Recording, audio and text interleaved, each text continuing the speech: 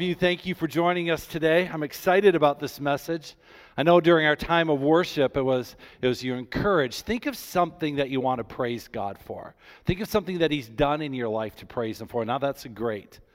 But I also want you to think of something that's an obstacle in your life. I want to ask you to think of something that's a difficulty in your life that you really wish wasn't there. Maybe there's an obstacle in your life that you don't know what to do with. I want you to think about that for a minute because I want to talk about that today.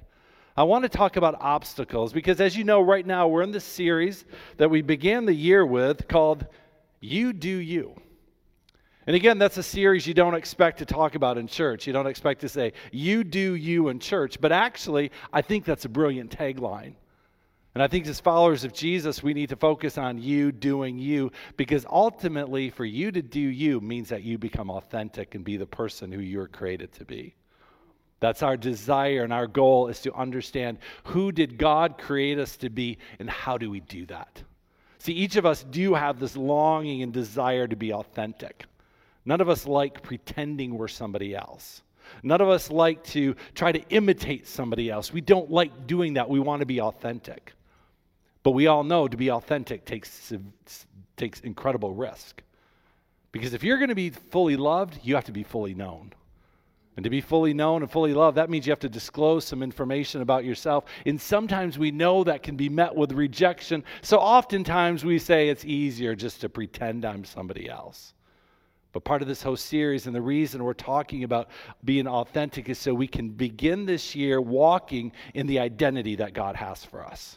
That we can be the people that God has truly called and created us to be.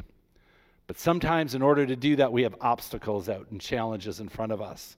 So today we're going to look at Joshua 3 that Jerry read for us.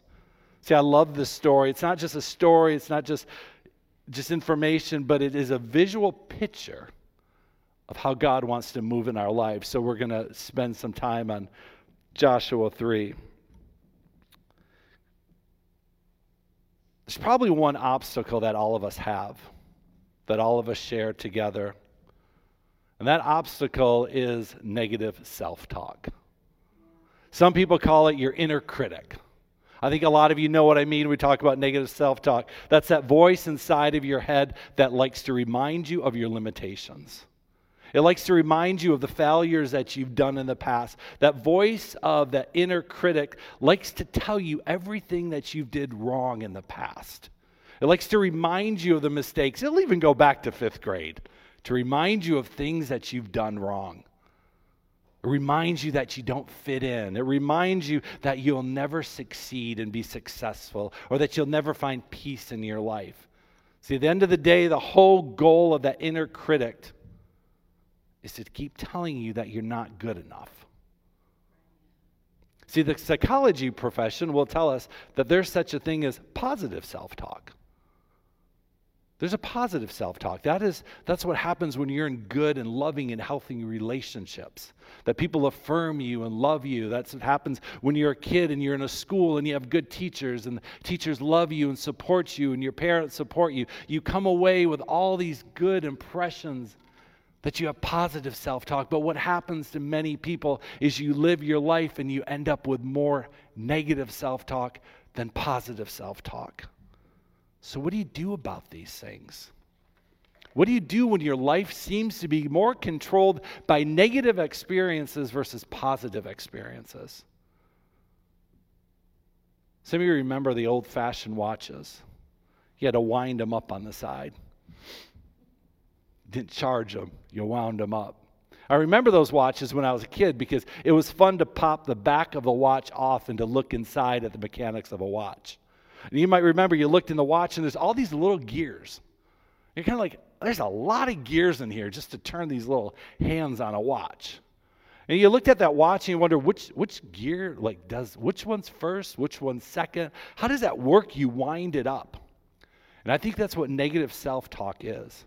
It's a bunch of these little gears that are operating on the inside of us, and you have no idea which one's first, which one's second. You have no idea how it all starts, but you know the triggers that happen to you that winds you up. And a lot of us live with that experience. It just feels like we just have that watch that's constantly dictating the words inside of our head. And see, that cycle needs to stop. And how do you stop that cycle? See, for the Israelites, they were a group of people, they were very familiar with negative self-talk. See, on the one hand, they were such a unique people. On the one hand, they're God's chosen people. God loved the Israelites. He called them. He created them. And God's goal with the Israelites is that He would be such a loving father to them that the other nations would look at the Israelites and say, wow, I want to have a relationship with a God like that. It was an evangelistic thrust that God would be like, look how good I treat the Israelites. And other nations would say, I don't want to follow my God. I want to follow the God of the Israelites. Look how good He takes care of them. Look how much He loves them. That was God's whole goal. So the Israelites had this unique relationship with God. But then on the other hand, the Israelites were really good at disobedience. They were really good at walking away from God. Here on the one hand, God is blessing the Israelites. Next thing you know, the Israelites are openly sinning against God. So the Israelites had such a unique relationship with God. On one hand, God loved them and He cared for them. On the other hand, the Israelites rebel. So when you look at the story of the Israelites, it's either God's blessing the Israelites or the Israelites are walking away from God, and we always look at the dynamics of that relationship. So here in the book of Joshua, the Israelites are now camped on the border, or camped on the river of the Jordan River, and they're getting ready to cross over into the promised land. See, this promised land was promised to their ancestors.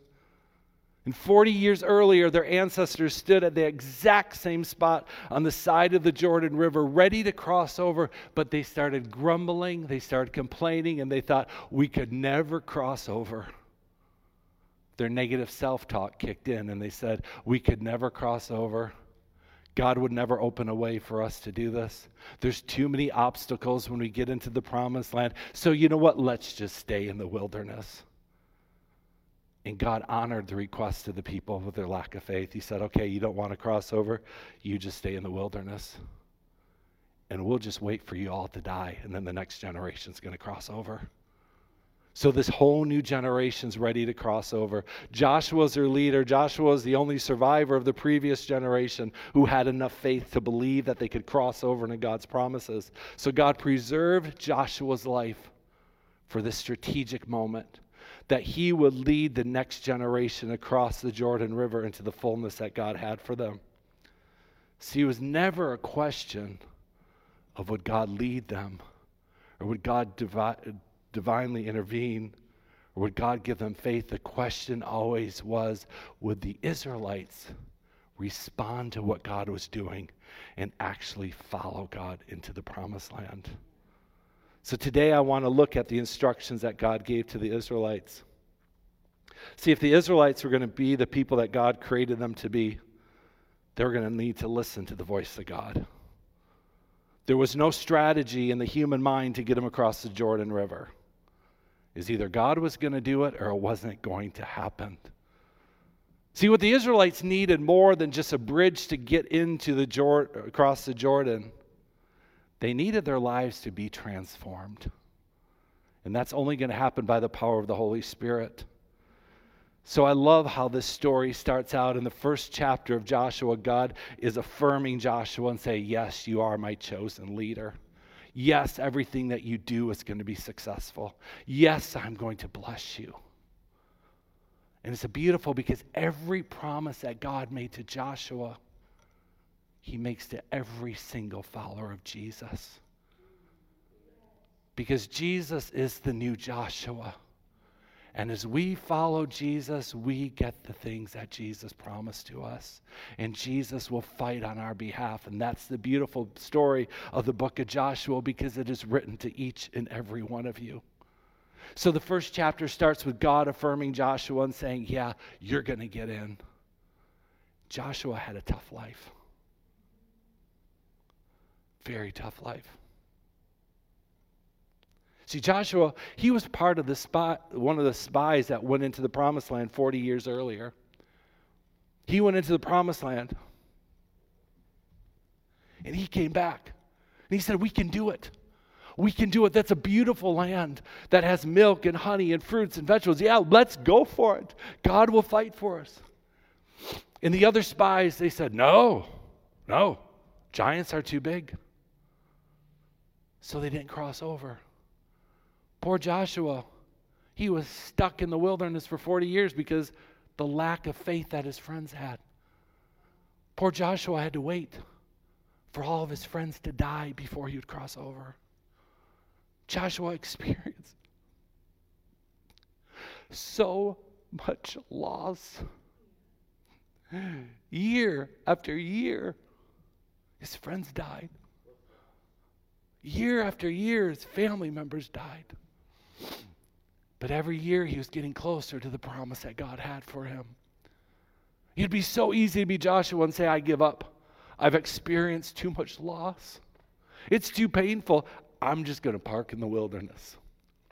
But Joshua kept saying, God, stir up my faith. Get me to believe in things that are impossible. So what does Joshua do? He sends 2 spies into the promised land.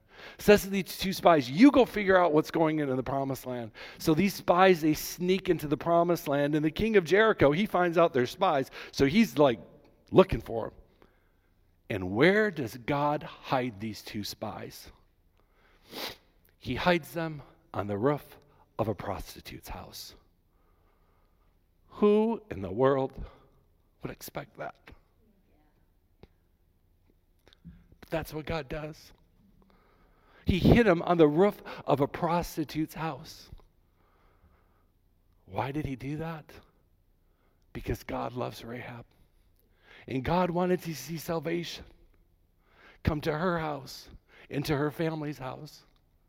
That was an evangelistic thrust that God sent spies into the land to find Rahab. Because her heart was open to the things of God. And Rahab said, I'll hide you, but will you protect me? And they said, yeah, pack your little apartment with every single friend and every single family member you have. And when we come and we take Jericho, everybody in your household will be safe. And that's exactly what happened. After those spies left, Rahab told every single one of her friends and family, says, pack into my apartment because God's going to do something wonderful for us. So those spies, they go back to Joshua. And they say to Joshua, he said, the Lord's going to give us this whole land, they said, for the people of that land are terrified. That would be such good news for Joshua to hear. Yeah, we're going to get in the land. See, it's especially good news for Joshua because the day before, he told the Israelites we're going to take the land. See, Joshua didn't have to send the spies into the land to build up his faith. He already knew what God had said, but he sent the spies in afterwards because I believe it was a missionary thrust to get as many people of that land saved. So the next morning, the Israelites wake up and they're going to cross over. So the Israelites, Joshua says we're going to break down camp and now we're going to move down to get closer to the river. So they had about a 2 or 3 mile walk to get to that river. It's kind of a smooth, nice little walk that they would have to go to the river. And they get to the river and they're going to set up their camp. By nighttime, they'll probably have a nice little barbecue and just enjoy things. But when they get to the side of the Jordan River, what they see is their worst nightmare. See, they're remembering the Jordan River thinking, that won't be too hard to cross. It would actually probably be about the size of the Grand River. You go downtown, you stand on one side, easily see the other, and you got 1 million people. It won't be too hard to figure out how to knock some trees down, throw them in there, and make a makeshift bridge. Not a big deal. But when Joshua and the Israelites got down to the side of the Jordan River, remember how it said in verse 15? It was a harvest season, and the Jordan was overflowing its banks. See, the Jordan River swelled from just a little river like downtown Grand Rapids, and suddenly the river's a mile wide. And the water's probably 12, 14, 15, 16 feet deep, and they say the current was probably going at 40 miles per hour. There's no way you're going to swim across that. There's no way you're going to get 1 million people and their dogs and their cats and their goats and the sheep and the grandmas and the grandpas. You're not going to get those people across. And once again, the Israelites are standing on the side of the river and they're probably thinking, that's impossible. Oh, to make matters worse. Remember in the book of Jeremiah said on the sides of the bank of the river was thick with thickets. So not only do they have to cross the river, but they're going to cross through a little bit of a jungle to get to the river. So this is a scene for the Israelites. Their whole life, they grew up thinking, someday we're going to cross over to the promised land. And they're days away. Joshua's already told them, yep, we're all going to cross. And they're standing by the side of the river and they're thinking, that's absolutely impossible. And I bet they're all thinking, why did God bring us down here? Why? It hurts even more to see something that seems impossible. I'm sure there's a lot of grumbling and complaining. I bet most of the Israelites went to bed that night thinking, we will never cross over. I bet most of them went to bed that night thinking, why did we expect anything to change in our family line? This happened to my grandfather. This happened to my parents. Why should I expect my life to be different from anybody else's? I bet a lot of people went to bed that night thinking, why did we ever think we could get out of our old situation? So here the Israelites are all on the side of the river thinking, it's going to happen again. We're not going to get across. How many times have you looked at obstacles in your life and you're like, I thought maybe this time we would cross, but maybe not? How many of you had a difficulty in your life and you don't get over it and time goes by, you try again, maybe I'll get over it this time. And you don't do it. And you just keep walking to the edge of the river and you get intimidated and you walk back and go to the wilderness. It's exactly what's happening to the Israelites. See, it's times like these we have to ask ourselves the question, do we walk by sight or do we walk by faith? Do we walk by our perspective or do we walk by the promises of God? And we have to ask the question, do we really believe that God can do the impossible? And that's why the book of Joshua is so relative to each of our lives and to this country right now and the nations of the world as we're dealing with COVID and you're looking at it thinking, it's impossible for anything good to come out of this. It's impossible to think I ever can break free from this. See, the book of Joshua reminds us it's not about human strategy. It's not about human logic. It's not about human reasoning. It's by the power of God. Because if you're standing on the Jordan River, there's only one way you can get across. It's the power of God. See, we need to grasp the book of Joshua as a church and a community.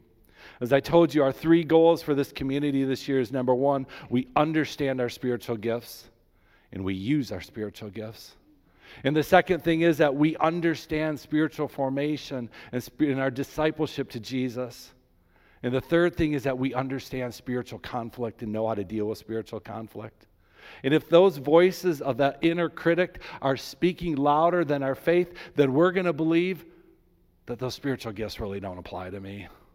Or how could I expect to be prophetic? I'm not good enough. Or we think, how could I ever expect to have a life of devotion to Jesus? I'm not good at doing devotions. I'm not good at getting up and doing prayer. Or we say, how would I overcome any spiritual conflicts? I'm not good enough. That's why we need to address the obstacles in our life so we can walk into the promised land that God has for us, so we can use our spiritual gifts and be devoted to God and expect victory every time we come into spiritual conflict. So we need to address what are the raging rivers in our life that make us turn around and head back to the wilderness, that get us to doubt that anything good could come out of our life.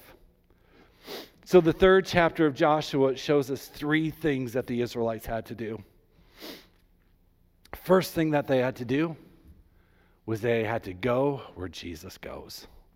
Joshua 3 verse 2 says, when you see the Levitical priests carrying the Ark of the Covenant of the Lord your God, move out from your positions and follow. See, the first commandment for the Israelites is simply follow that Ark of the Covenant. See, now I love these instructions because there's 2 details. Number 1, it says stay a half mile back. Now, why do they want them to stay a half mile back? Because God wanted every single Israelite to be able to see the Ark of the Covenant. If the first people in line crowded right next to the Ark of the Covenant, the people in the back would have never saw the Ark. And God in his goodness says, I want everybody to see the Ark of the Covenant. I don't want anybody to miss it. So I'm going to put it on display for every single person to see it. And the second reason God wanted it visible, because he said to the people, you're going to go a different route than you've ever gone before in your life. I'm going to do something different in your life, and you have to see where I'm leading you. See, there's such a temptation in our life to think, well, God's did it this way before. I expect he's going to do it the same way.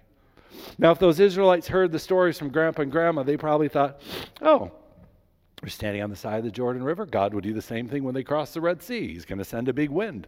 Let's wait for it to get windy. But God wasn't going to do that this time. So God said, you got to be able to see me. You got to see where I'm doing so you can follow me. Because if those Israelites expected a big wind, they never, ever would have got across. So God in his goodness says, I want you to see the ark. See, for so many people, when we read the story, we think the river is the theme of Joshua 3. It's not. The theme of Joshua 3 is the Ark of the Covenant. 21 times in Joshua 3 and 4, it refers to the Ark of the Covenant. The story's trying to draw you to the ark. But so often what we see is the river. We see the challenge. We see the obstacle, and we're so focused on that. And God's saying, I want you to follow the ark. Because the ark is so important. See, the ark is a picture of Jesus. The Ark of the Covenant is Jesus. See, when you look inside of the Ark of the Covenant, you're going to find three things that are incredibly strategic. And they speak of who Jesus is. See, the first thing in the ark was the 10 Commandments. The 10 Commandments represented God's will for his people. And they represented God's desire to have a relationship with his people. The second thing in the ark was a pot of manna. Remember, that's the food that God provided for the Israelites for the 40 years in the wilderness. See, that food is a reminder of God's provision. And the third thing in the ark was Aaron's rod. Remember Aaron, Moses' brother, his old rod, that piece of wood. Back in Numbers 17, there was a story of Aaron's rod just sitting in the corner, and out of it grew leaves and almonds. Just another sign that God will provide, and God has miraculous power to do whatever you need from him. So inside of that Ark of the Covenant is a picture of Jesus, of his love and his power and his provision. And that's what God's saying.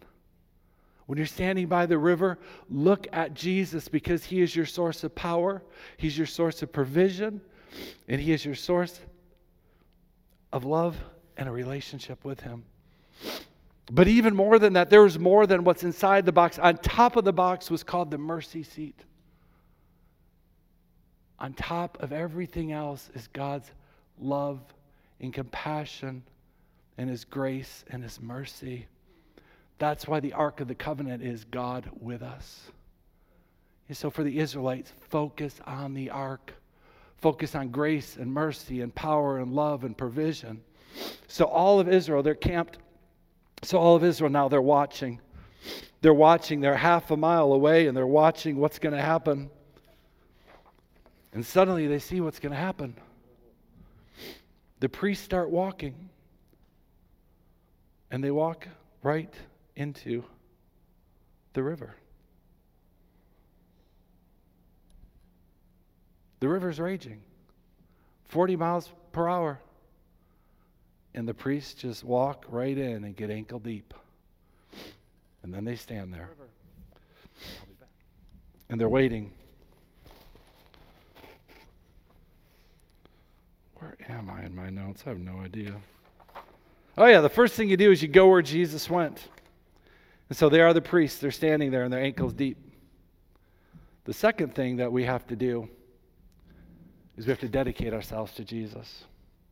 See, in Joshua 3, verse 5, there's the instruction. Then Joshua told the people, purify yourself, for tomorrow the Lord would do a great wonder among you.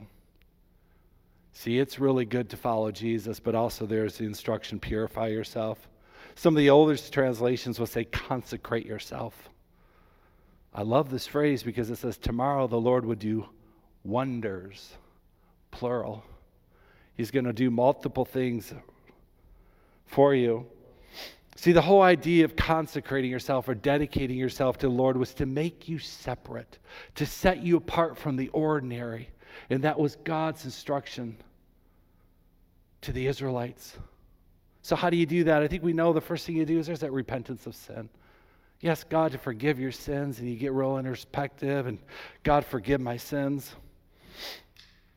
And then you also meditate on the Word of God. That's one of the best ways that you can overcome those voices in your head, those tapes in your head that like to remind you of your past.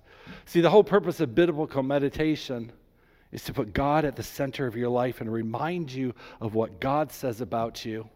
It's kind of a way that you can escape from those tapes that are playing in your head, to meditate on the Word of God. See, to meditate is about an active re-speaking of God's Word into your life. That's what it means to meditate, just re-speaking what does God's Word say.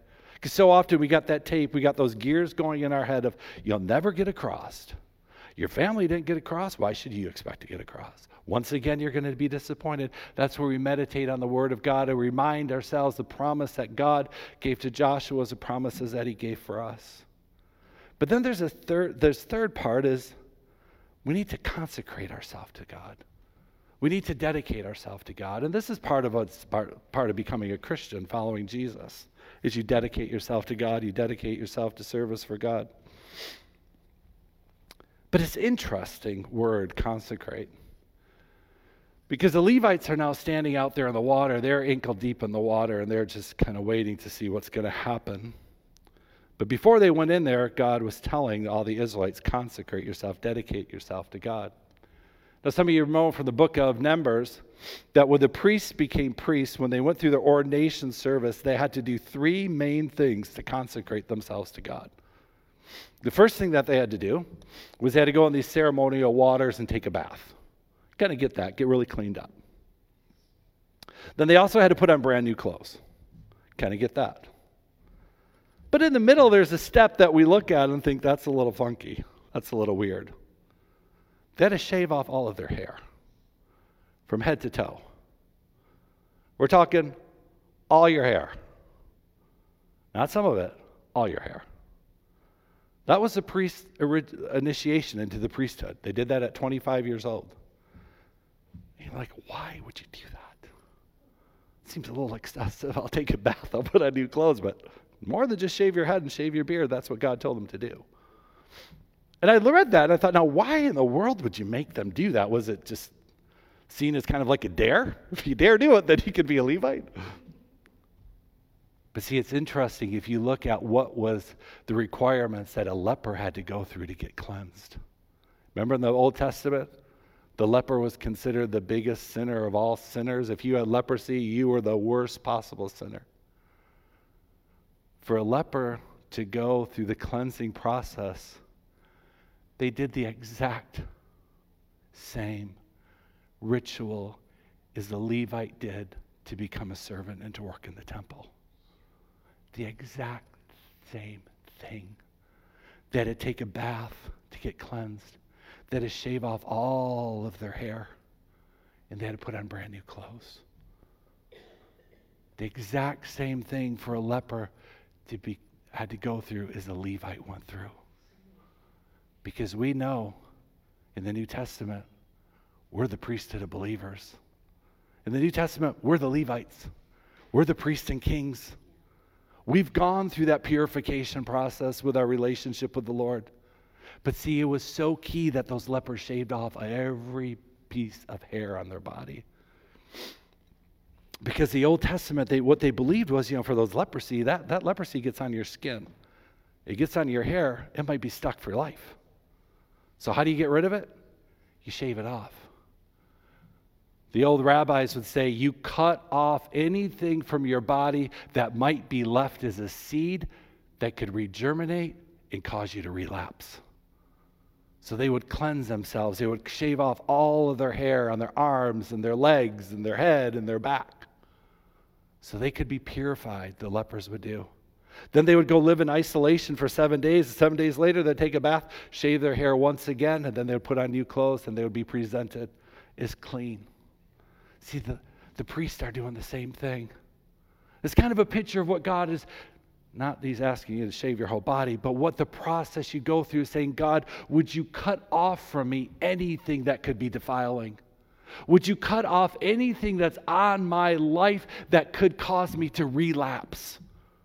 That's what it means to consecrate. Not only do you ask God for forgiveness, but you ask God that he would transform you and remove anything that could cause you to stumble or to fall or to relapse. That transformation process that you ask God to do. That's so often missing.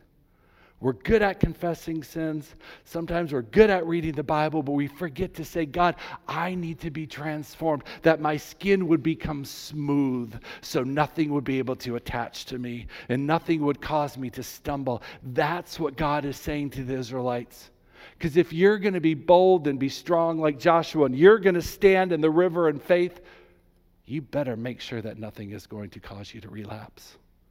And the third thing that God says to the Israelites is this, in verse 7.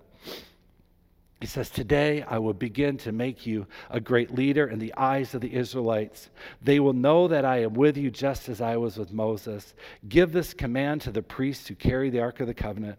When you reach the banks of the Jordan, take a few steps and stop. That was brave for those priests to step into the river and step out to their ankles. And then he said, stop. Now you might remember earlier in Joshua it said when they step into the river, the water will stop. Problem is, the river stopped 20 miles upstream. It was going to be a while before those priests saw the river actually stopped. We all experience that in our life. We think, but God, you told me. God, you said. Yeah, he stopped the river 20 miles up. It might be an hour or 2 or 3 before you're actually going to see the results. And those priests had to stand in faith saying, all right, God, I know I heard what you said to do. I'm going to stand here and I'm just going to wait. And they waited. And that's how they got across the river. Yeah. That is so easy to do. You get to the place you're finally steps away, and you think, I've waited too long. God didn't do it. I'll just go back home. God did it. You haven't seen it yet. You haven't seen it yet. Jesus has given us every single thing we need. It was accomplished on the cross. It was accomplished 2,000 years ago. Everything we need to be successful, to be fruitful, to live in peace and joy has been accomplished for us. We just haven't seen it yet. But for now, we can stand in the river. We can stand there with the confidence that God will do what he promised that he is going to do. And all of us need to stand in that faith right now. Because each of us has a river we need to cross over. Each of us have an obstacle in our life. It might be your marriage, it could be your family, it could be your finances, it could be sexual, it could be whatever it is. You're standing and you're looking at that obstacle thinking, there is no way I'm going to get across that. And could it be that God is saying, yeah, you will. Just step out. Take a couple steps. And stand there and just wait. Because everything you need has been done. The river, give it a couple hours.